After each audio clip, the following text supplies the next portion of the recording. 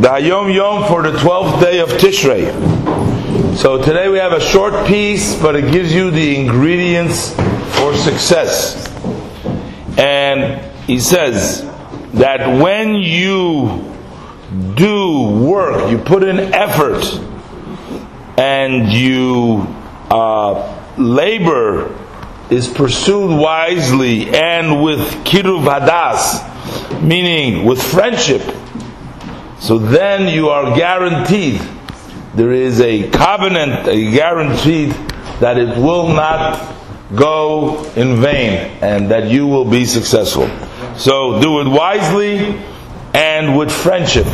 If you do it wisely instead of work hard, then you will be successful.